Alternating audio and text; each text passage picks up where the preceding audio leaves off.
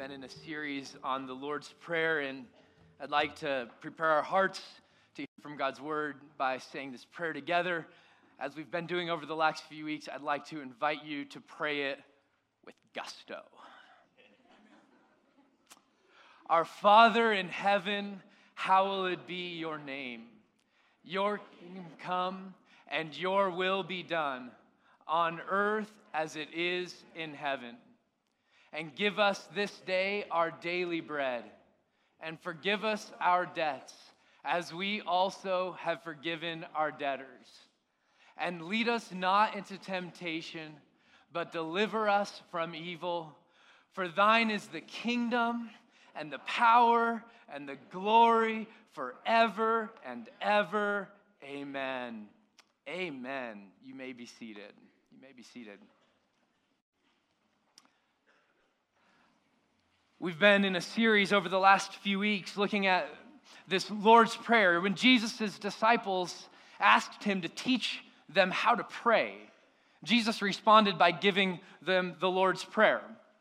It's not a prayer that we're intended necessarily to say every week or every day, although there's tradition throughout the history of the church that the church has. In fact, early followers of Christ would say this prayer 3 times every single day.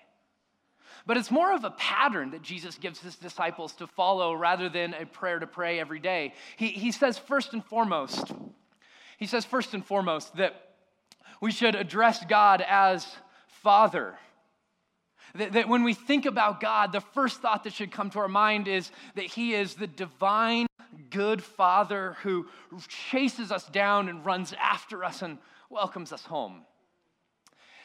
We should also remember that God's holy, and that we should go to God not only with an acknowledgement of his fatherhood, but an acknowledgement of his holiness, that if any of us were to see God face to face, not covered with the righteousness of Jesus, we would be consumed by his perfection.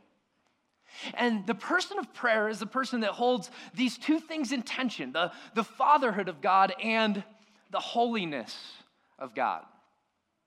And then Jesus changes gears a little bit. He says, and then pray, your kingdom come, God, and your will be done on earth as it is in heaven.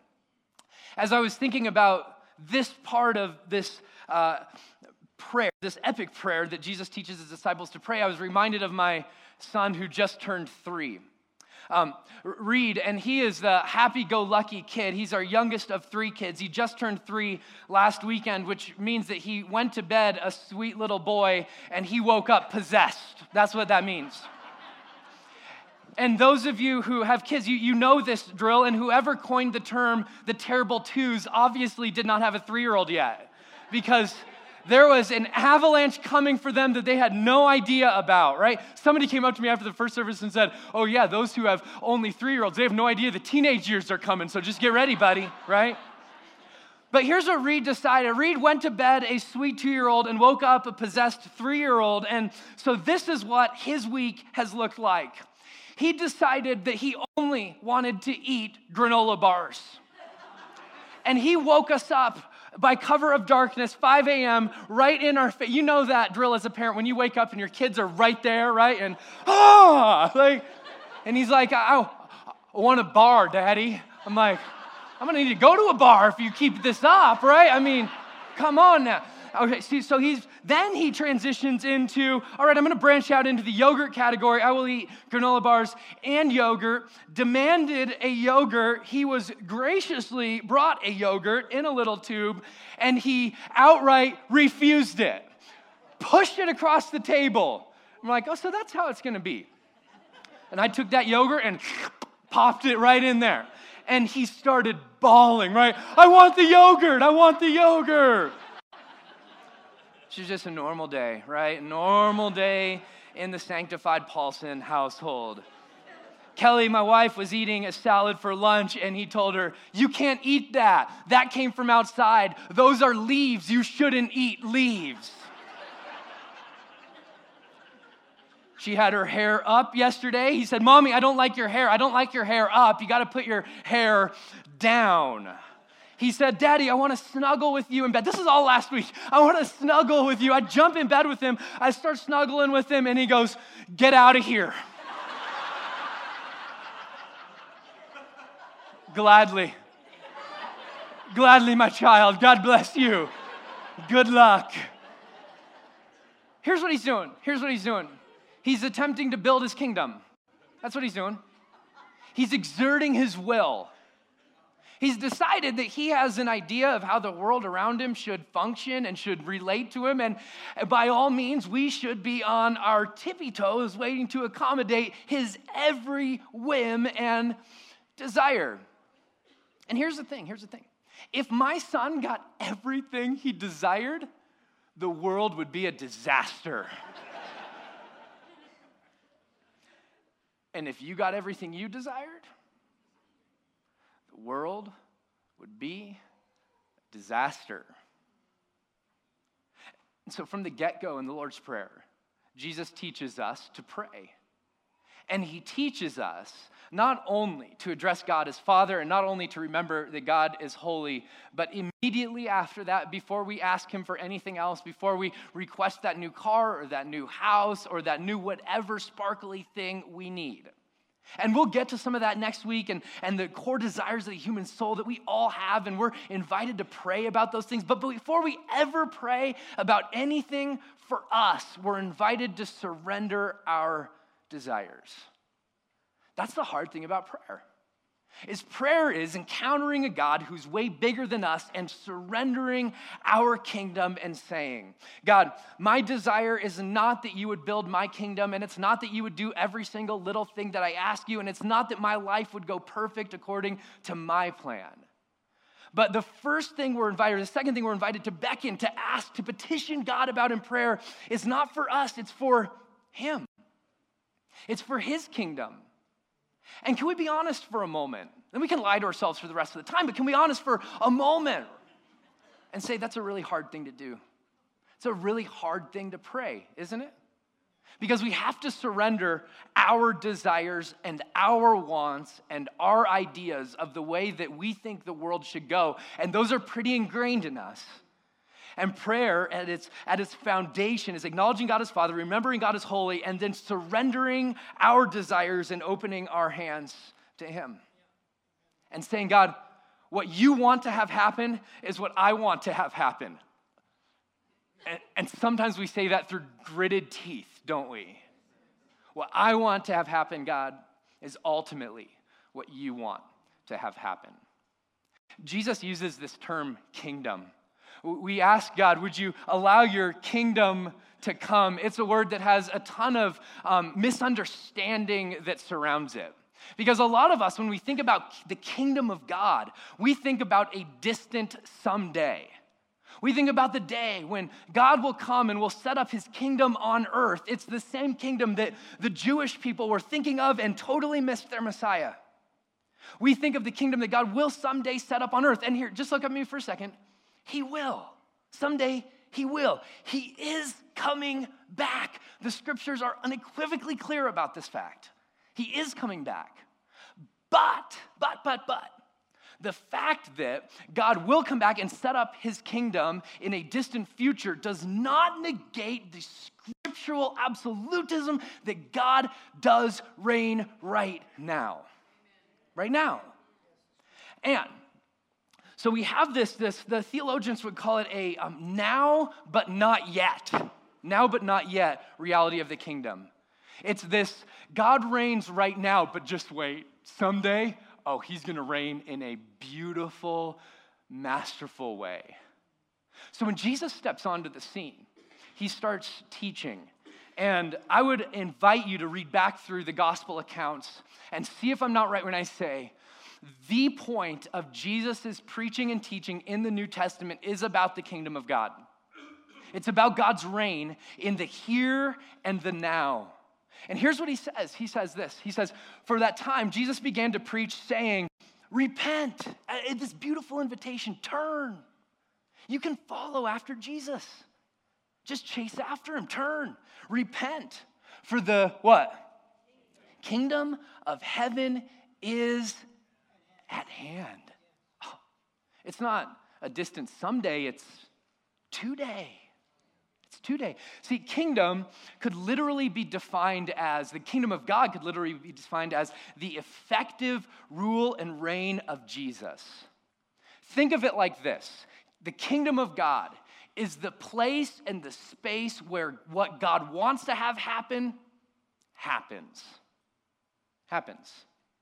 It's where who God is and the plan that God has for the world starts to take root, and it invades the kingdom of this earth and the empires of the earth. When Jesus says, repent, for the kingdom of God is near, he's saying that the kingdom of God is enacting war on the kingdom of darkness. That's what he's saying. The kingdom comes in opposition to and alongside of the kingdoms of this world. So they both exist at the same time. So that's why you go, well, Paulson, I'm not so sure that I believe that the kingdom of God is at hand. Because I open my news app or I get my paper and I open it up and I see what's going on in the world, and it just doesn't look like Jesus reigns. And to that I say, you're right. You're right. But there are places all around the globe where the kingdom, this is one of those spaces where the kingdom is breaking out. And one does not negate the other. It does not. So the kingdom of God right now is alongside the empires of the earth. And when we pray, God, your kingdom come and your will be done, what we're saying is, God, push back the darkness with your marvelous light. Extinguish oppression and abuse and hate with your goodness, your love, and your mercy. That's what we're praying. When I was a college pastor, I took some of my students up to a leadership retreat, and we had the chance to go to this natural hot springs. It was up in Mammoth in California, and there was this river that was ice-cold mountain runoff snow melt. And bubbling up, there's this little sandbar, and bubbling up, there was just scalding hot water coming from the center of the universe, right? I mean, wherever it comes from. And so it's bubbling up, and it is so hot that you can hardly even stand to put your hand on it. And what you had to do is you dive into the river, and you swim across the river as fast as you can because it's freezing, right? And then you get to the part of the river where it feels like a hot tub. It's awesome. Was the river cold or hot? Yes. Yes, it was. Yes, it was. See, the hot water was right alongside of the cold water, and it really depended on where you sat. So when Jesus says the kingdom of God is here, it's at hand, and we look at the paper and go, I don't get it. Jesus would say back to us, well, pray, my kingdom come, and my will be done on earth as it is in heaven. There are places where this is breaking out. In Ephesians chapter 2, Paul, writing to the church at Ephesus, says that the enemy, Satan, is the prince and power of the air. He's the spirit that is at work in the sons of disobedience. He goes, listen, he's the prince and power of the air. But earlier in Ephesians chapter 1, he said that Jesus is far above all rule and authority and power and dominion and above every name. That's a lot of names, right? He's above it all. Every name that is named not only in this age, but also in the one to come. And we live in this tension, friends, of the already but not yet nature of the kingdom, the prince and power of the air, and yet the victory of Jesus, and the choice is ours. What kingdom do we want to live in? What kingdom do we want to carry? What kingdom do we want to be a part of? Dallas Willard, he says it like this, the great philosopher, pastor, theologian. He says, persons other than God, such as you or I, are still allowed on earth to have a quote-unquote say that is contrary to his, God's will. The kingdom of darkness is here, certainly, and the kingdom of many individuals who are still trying to run their own show. All of this God still permits. And I would add, for a time. For a time. And Jesus invites us to pray, your kingdom come. Jesus, your will be done on earth as it is in heaven. So we're people that long for the reign and the will of God to take root in our neighborhoods, in our homes, in our workplaces, in our marriages. We're people that pray, God, have your way. Which begs the question, are there places where God doesn't have his way? Are there places where God's hands are tied? Are there places where God wants to do something but just simply can't? I mean, if we pray, your kingdom come and your will be done, there must be places that God's will is not being done. Right? Right. That's true. You don't have to look that far to recognize that earth does not look like, is not a mirror image of the picture that we have of heaven, right? Right, it's not. Okay, so the follow-up question would be, so then Paulson, so you don't believe in the sovereignty of God then? Right? That you'd have to ask that if we were sitting down over a cup of coffee. And I'd take a long drink of coffee and go, no, absolutely, I do. I do believe in the sovereignty of God. I just simply don't define the sovereignty of God as determinism. So philosophical determinism would mean God simply just pulls the strings and you and I are all just marionettes and God's pulling the strings and he's sort of controlling the world in that way. That's not what I believe the Bible teaches as the sovereignty of God. The sovereignty of God, and you may want to write this down, means that God can do whatever God wants to do whenever God wants to do it. God can do whatever God wants to do whenever he wants to do it. The tension we step into is, God, it seems like you don't want to do it all that often. It seems like, God, you don't want to step in. Why is that, God, that you don't step in more in these types of situations? Are your hands tied or are you frustrated? And so the question we wrestle with is this. The question we wrestle with is this. How does Jesus answer this prayer? Because we affirm that God is sovereign and that all of history is going to culminate at a certain point. The Bible tells that very, very clearly, that God is indeed sovereign, and yet as people, we have freedom and responsibility, and his longing is that we follow him. So God, how do you answer the prayer? Your kingdom come, and your will be done on earth as it is in heaven. How does that prayer get answered? Well, here's how it gets answered in the scriptures. Flip over to Matthew chapter 9. Matthew chapter 9.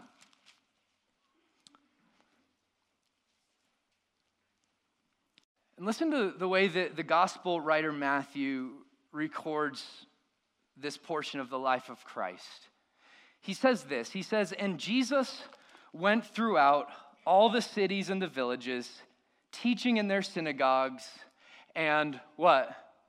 Proclaiming or preaching about the gospel of the kingdom. This was his message. So he goes and preaches the gospel of the kingdom, and he heals every disease and every affliction. So Jesus steps in and goes, I'm going to be the answer to that prayer. I'm going to proclaim that the kingdom of God is here, it's at hand, it's now, and I'm going to display that through signs and wonders where people are healed and where freedom and vitality and life is restored where it was simply dead or dying and desolate. That's part one of how Jesus answers that prayer. There's a second part, though, of how Jesus answers that prayer, and he's about to tell you on that phone that's ringing right now. No, I'm just kidding. Here's the second part of how Jesus answers that prayer. Matthew chapter 10. So just keep reading a little bit, and here's what you will find.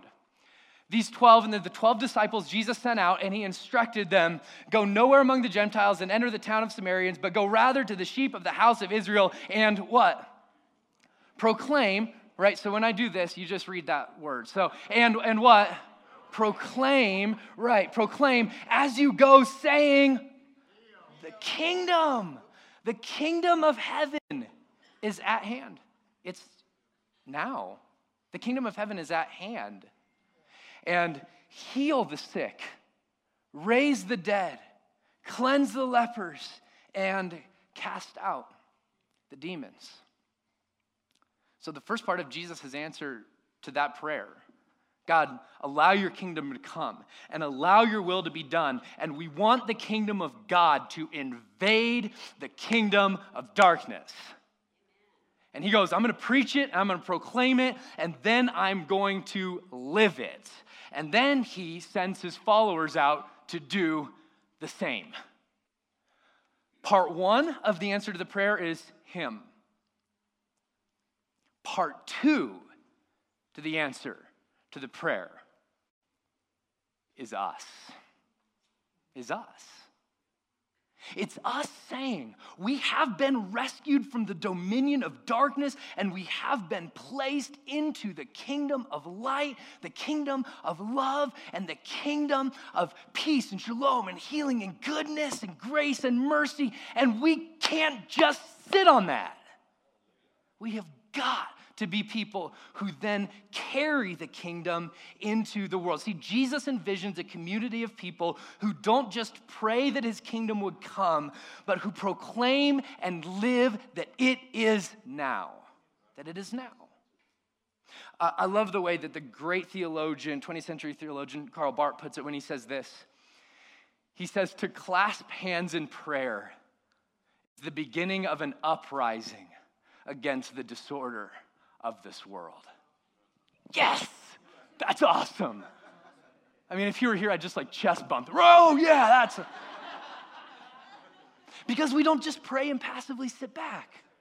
Or we pray and we anticipate and we step in, and it's never passive. It's always participatory. And we start to become, as we pray, God, your kingdom come and your will be done on earth as it is in heaven. We start to be challenged to be not just prayers of the prayer, but part of the answer to that prayer, as the disciples were when they went and preached and lived the kingdom.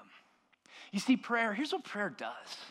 On a very foundational and fundamental level, prayer confronts our desire to want to escape. And it challenges us to embrace Jesus' appeal for us to invade. When we pray, your kingdom come and your will be done, we acknowledge, God, you have a plan, but we also acknowledge, God, we have a part. We carry that kingdom. When we live in the way of Jesus in our workplaces, in our homes, in our neighborhoods, in the area that God's called us to have influence, when we start to live in the way of Jesus, we carry the kingdom, and his kingdom comes in conflict with the kingdom of darkness and hate and abuse and oppression, and it combats it with light and love and liberty and hope. And you're part of that. You're a part of that.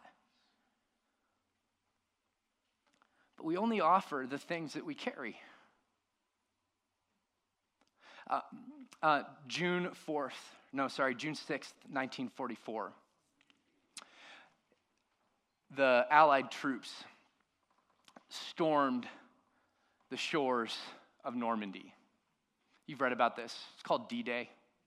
Over 150,000 Allied troops bravely and boldly got out of their ships, swam to shore, and started to fight against an enemy who said life doesn't matter, an enemy who said if we have the power, we're going to oppress rather than serve. And the Allied forces said enough is enough, and they stormed the beaches of Normandy, 150,000 men that day.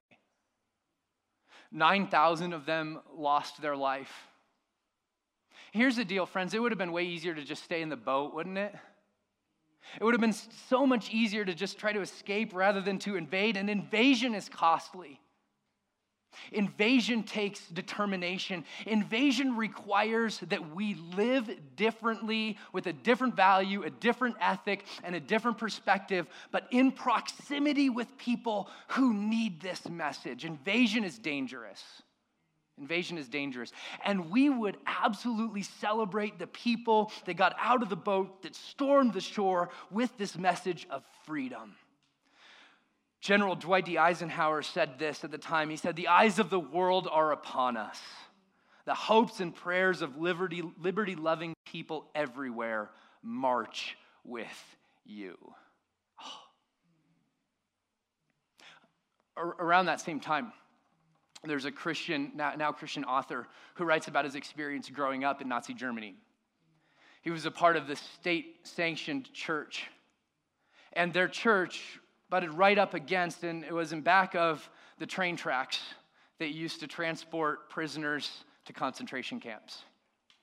Jewish people packed these train cars, and as they were in worship services, they would hear the train cars go by, they'd hear the whistle blow, and they knew that the train was coming, and when the train came into the station, they would hear the screams of the people on this train.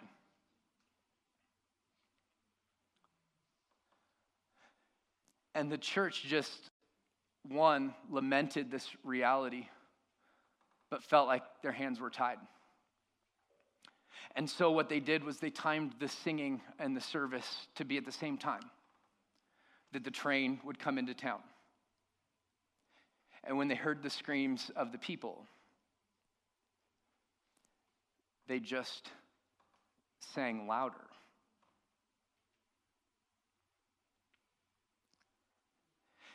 It's this tendency we all have, isn't it, to escape rather than to invade, to play it safe rather than to take ground, to protect ourselves rather than to be part of the solution. And I don't know about you, but I think there's probably areas in our lives and in our nation and in our environment right now where we're just singing louder, you guys. We're just singing louder. And I want to appeal to you on behalf of the scriptures, on behalf of God, to say that it cannot be. We can't go down like that. The prevent defense worked for the Broncos. They won the Super Bowl. It will never work for the church. It won't. It won't. And you and I have everything we need to be the type of people that push back the darkness with the love of Jesus. His Spirit lives inside of you, and there are pockets that you have access to where they need to know that there is hope, and they need to know that there is healing, and they need to know that there is forgiveness. And you are God's person to answer the prayer, "Thy kingdom come and thy will be done on earth as it is in heaven." He's going, I'm giving you that message, church. Carry it, live it, proclaim it, invite people into it with his power and for his glory. With his power and for his glory.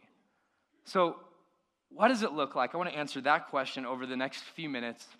What does it look like to be the type of people that really, truly invade rather than escape? To invade rather than escape. See, here's the first thing I want to point out. Escapism looks for a path to leave. Invasion looks for a way to love. Escapism looks for a path to leave. Invasion looks for a way to love. And so let me just point out to you, Jesus, in this penultimate prayer that where he teaches his disciples to pray, he says, "Your kingdom come and your will be done." He doesn't say, "Hey, take us away to your kingdom." It's not a prayer of escape. It's a prayer of invasion. It's not, "Hey, Jesus, will you get us out of here? This is getting really tough. It's really hard. We're facing some serious persecution here." And his disciples were undoubtedly about to walk right into that. The prayer is not, "Get us out of here." The prayer is, "Allow us to be the type of people that brings what's there down here." That's the prayer. That's the prayer. And for too long, the ultimate hope followers of Jesus have carried is an escape to this sort of disembodied existence before God where we could get out of this place. And he goes, "That's not my plan. My plan is I invade. My plan is my kingdom takes hold and takes root on where? Earth, as it is in heaven." And so the Apostle Paul, in writing to the church at Ephesus, prays. He says this. He says, "Listen, for me to live is Christ and to die is gain. If I'm to go on living in the flesh, that means fruitful labor for me. Yet What shall I choose? I cannot tell you. He's going, listen, I'd much rather die and be with Jesus, but he's got me here. And if he's got me here, there's a reason he's got me here.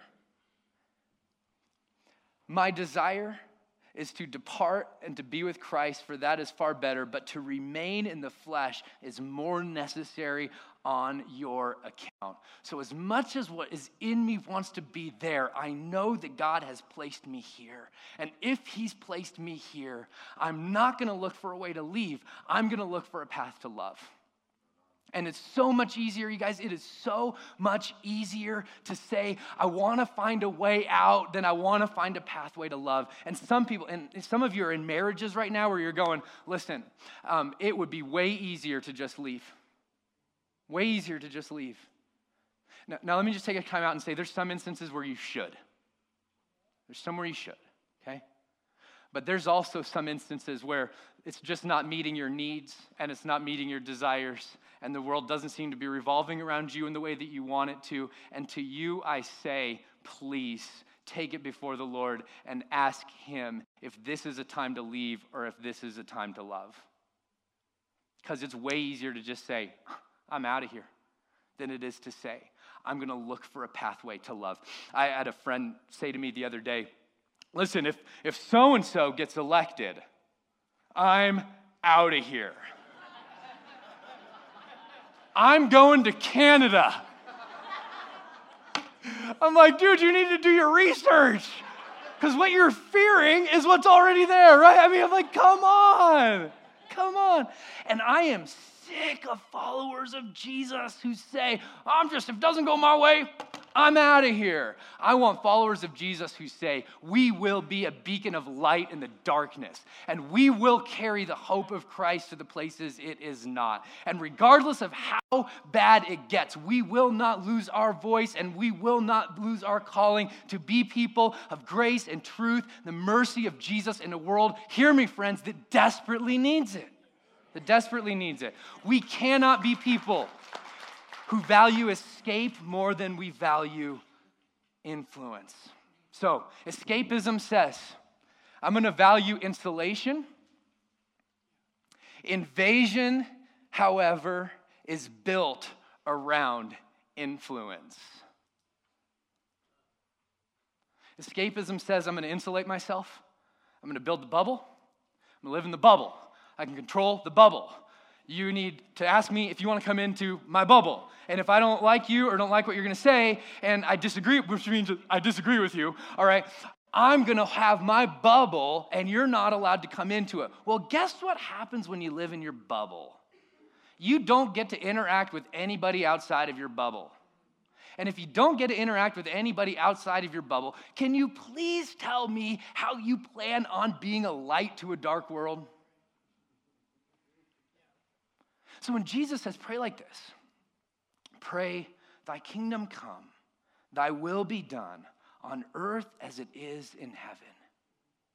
It requires, friends, that as the people of God who carry the kingdom of God with us, that we are the type of people who say, as difficult as it is and as hard as it is, we're not going to value insulation more than we value influence. And here's the area that's hardest for me, okay? That's hardest for me when it comes to my kids. It's hardest for me when it comes to my kids because I want to protect my kids. I want to say, hey, don't climb that and don't fall. Although, just a quick time out, there's some trees they should climb without a helmet, right? I mean, there's some trees they should climb and there's some falls they should take, and they're going to be better for it in the end. But as a parent, I find myself wrestling between protecting my kids and wanting to protect my kids and feeling a calling from God to protect my kids and preparing them. To be agents of change and to be agents of influence and to live a life of purpose in this world that they're going to live in. And as parents, Kelly and I have come to the conclusion that we want to raise kids who are invaders, not escapers. So there's some things that I'd love to protect them from, but I know it's more important that they're prepared. And so I'm gonna let them go there, and it might be a little bit sharp, and it might be a little bit difficult, but I'm gonna shepherd them through that, and I'm gonna love them through that, and I'm gonna point them through that, because I wanna raise invaders, not escapers. I wanna raise a generation that storms the gates of hell and who invade the kingdom of darkness with the marvelous light of Jesus. That's what I want to do as a parent. That's what I want to do. And I feel like I'm in good company because that's what Jesus was about. So if you disagree with him. Just kidding. Trump card, right? Here's what Jesus says, though. He says, for the Son of Man came to seek and to save the lost. That's his mission, you guys. It's his mission. And every time I load my kid onto the bus in the morning, my prayer is, Jesus, would you use him for your mission? Would you use him for your mission? Would it be easier and safer to do something else? Yep. Man, I desperately want my kids to be part of the mission of God. William Temple put it like this. He said, the church is the only institution that exists primarily for the benefits of those who are not its members. So who has God called you to influence? Who are you praying for? God, let your kingdom come and your will be done in insert whoever, whatever, on earth as it is in heaven. Escapism. First, right, we said that escapism operates, or what did I say here? Looks for a path to leave. Invasion looks for a way to love. Escapism looks for or values insulation. Invasion is built around influence. And escapism operates in fear, but invasion walks in faith. The invitation, thy kingdom come, thy will be done, when we pray that, is we are saying back to the King of Kings and the Lord of Lords, we surrender it all. We long for your kingdom, and we long to be used as people who carry the goodness and mercy of Jesus into really, really dark places. Did you know you cannot pray this if fear has gripped your heart?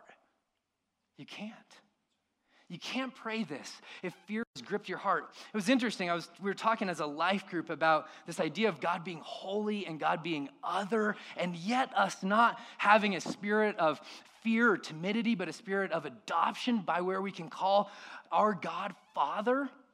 One of the people in our group points out, well, yeah, but Jesus said, don't fear those who can kill the body, but can't kill the soul. He said, rather, fear him who can destroy both soul and body in hell. Anybody got a tattoo of that one? Thanks. So here, what's Jesus saying? Jesus is saying, we are going to be aware of how small we are. You cannot run from that. You cannot hide from that. And so we're going to place our fear or reverence or awe, however you want to decide it, in something. And what we choose to quote unquote fear or revere or worship will be the thing that defines our life. And so Jesus says, fear the right thing. Live in reverence and awe of the right thing. And it will in turn free you to walk in the way of God. But for too long, followers of Christ have feared the wrong thing. We've feared what people will think of us, what people will say about us, how we'll be received, and how we will be either celebrated or not celebrated. And we've got to start fearing the right thing and revering the right thing, friends. Because escapism operates in fear. Invasion, taking the beach, storming the beach says, we will not live in fear, we will live in faith. Here's why that's so important. Because some of the areas of darkness that God is going to call you to walk into will not lose their hold overnight. It's not going to be easy. And this last week we celebrated sex slavery or Slavery Awareness Day, where we remember there's 27 million slaves still today in the world today. Most of them in two industries. One of them is sex slavery, the other is child labor. And I can just tell you, if you're a person that prays, thy kingdom come, thy will be done, and that's an area that's placed on your heart, the kingdom of darkness is not going to let go of its hold easily. It's not. And you can't walk in with fear. You've got to walk in with faith. If you're the type of person that says, listen, I'm going to invest in the homeless people, the homeless community around us, and I'm going to serve with Family Promise, or I'm going to serve and celebrate recovery to bring hope and to bring freedom to the many people that have hurts, habits, and hang-ups in our neighborhood and in our church, that's darkness. That darkness is not going to let its hold go easily. It's not. It's not. And so as followers of Christ, we have to be people who remember who we are and walk in faith rather than in fear. Finally, escapism. Escapism finds reasons to complain. And invasion looks for ways to bring about change.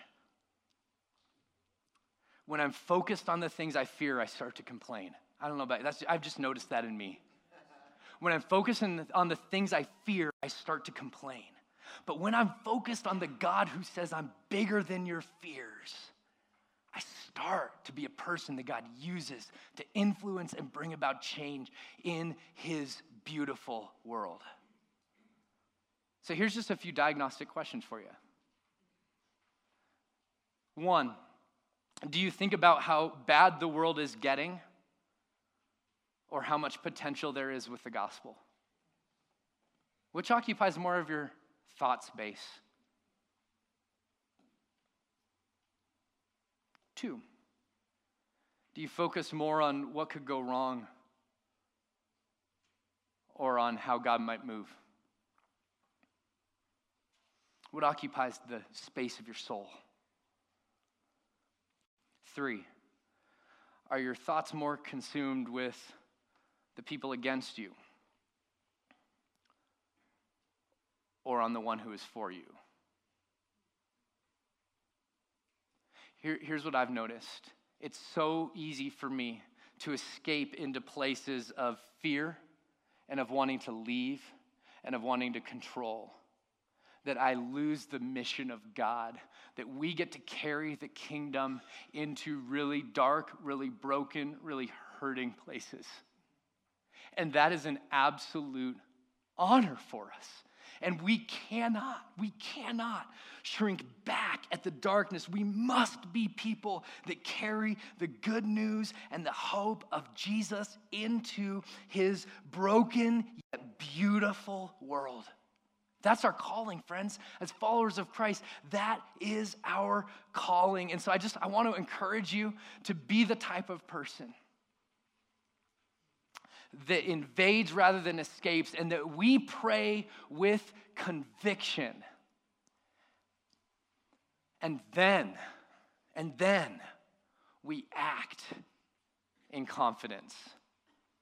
We pray with conviction and we act in confidence. And it's going to look different for every single person around you. For some of you, it's going to be praying for your neighborhood and then saying, all right, God, I'm going to throw a block party on Memorial Day to try to get to know my neighbors I've lived near a decade and don't know their name. Right? I'm gonna try to do that. Or it's gonna be, hey, we're gonna invite some of our kids' friends over for a barbecue, or I'm gonna share my faith at my workplace, or I'm gonna start having just a time of prayer before work, and I'm gonna invite people to come with me, or I'm gonna volunteer and serve at Family Promise, or celebrate recovery, or with the refugees that are coming to our area. Some of you, it's just gonna be, listen, God, I want your kingdom to come and your will to be done, and so I'm gonna turn off my phone when it's time to be done with work, and I'm gonna be present with the people around me, and I'm gonna genuinely look for ways to serve them and love them. It could look really different for every single person in here, but the principle is this: we are called as followers of Christ to not just live in the kingdom, but to carry it. Jesus preached the kingdom and lived the kingdom, and he invites his followers, you and I, to be a part of his mission. Friends, please, let's not value escape more than invasion. Let's look for ways to love rather than leave. Let's look for ways to be an influence rather than to insulate ourselves. Let's look for ways and encourage each other to walk in faith rather than in fear. And let's look for ways to be the change rather than being voices of complaining. Let's pray.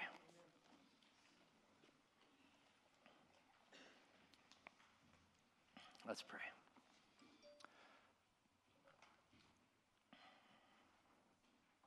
I just want to create some space for you to just sit for a moment. Take a deep breath.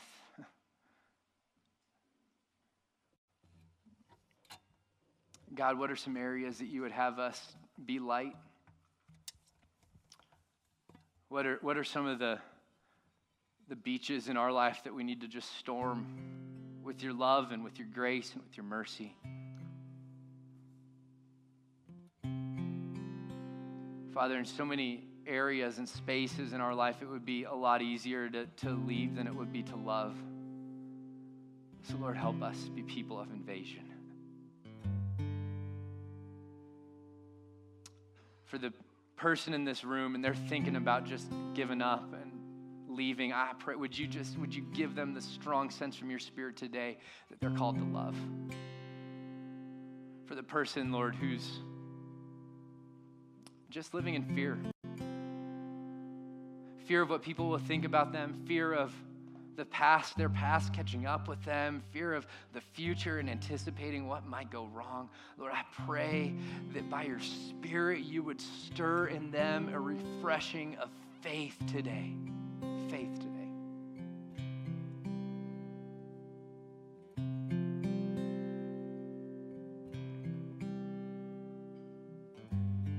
Lord, for all of us, it's easier to complain than it is to be part of the change.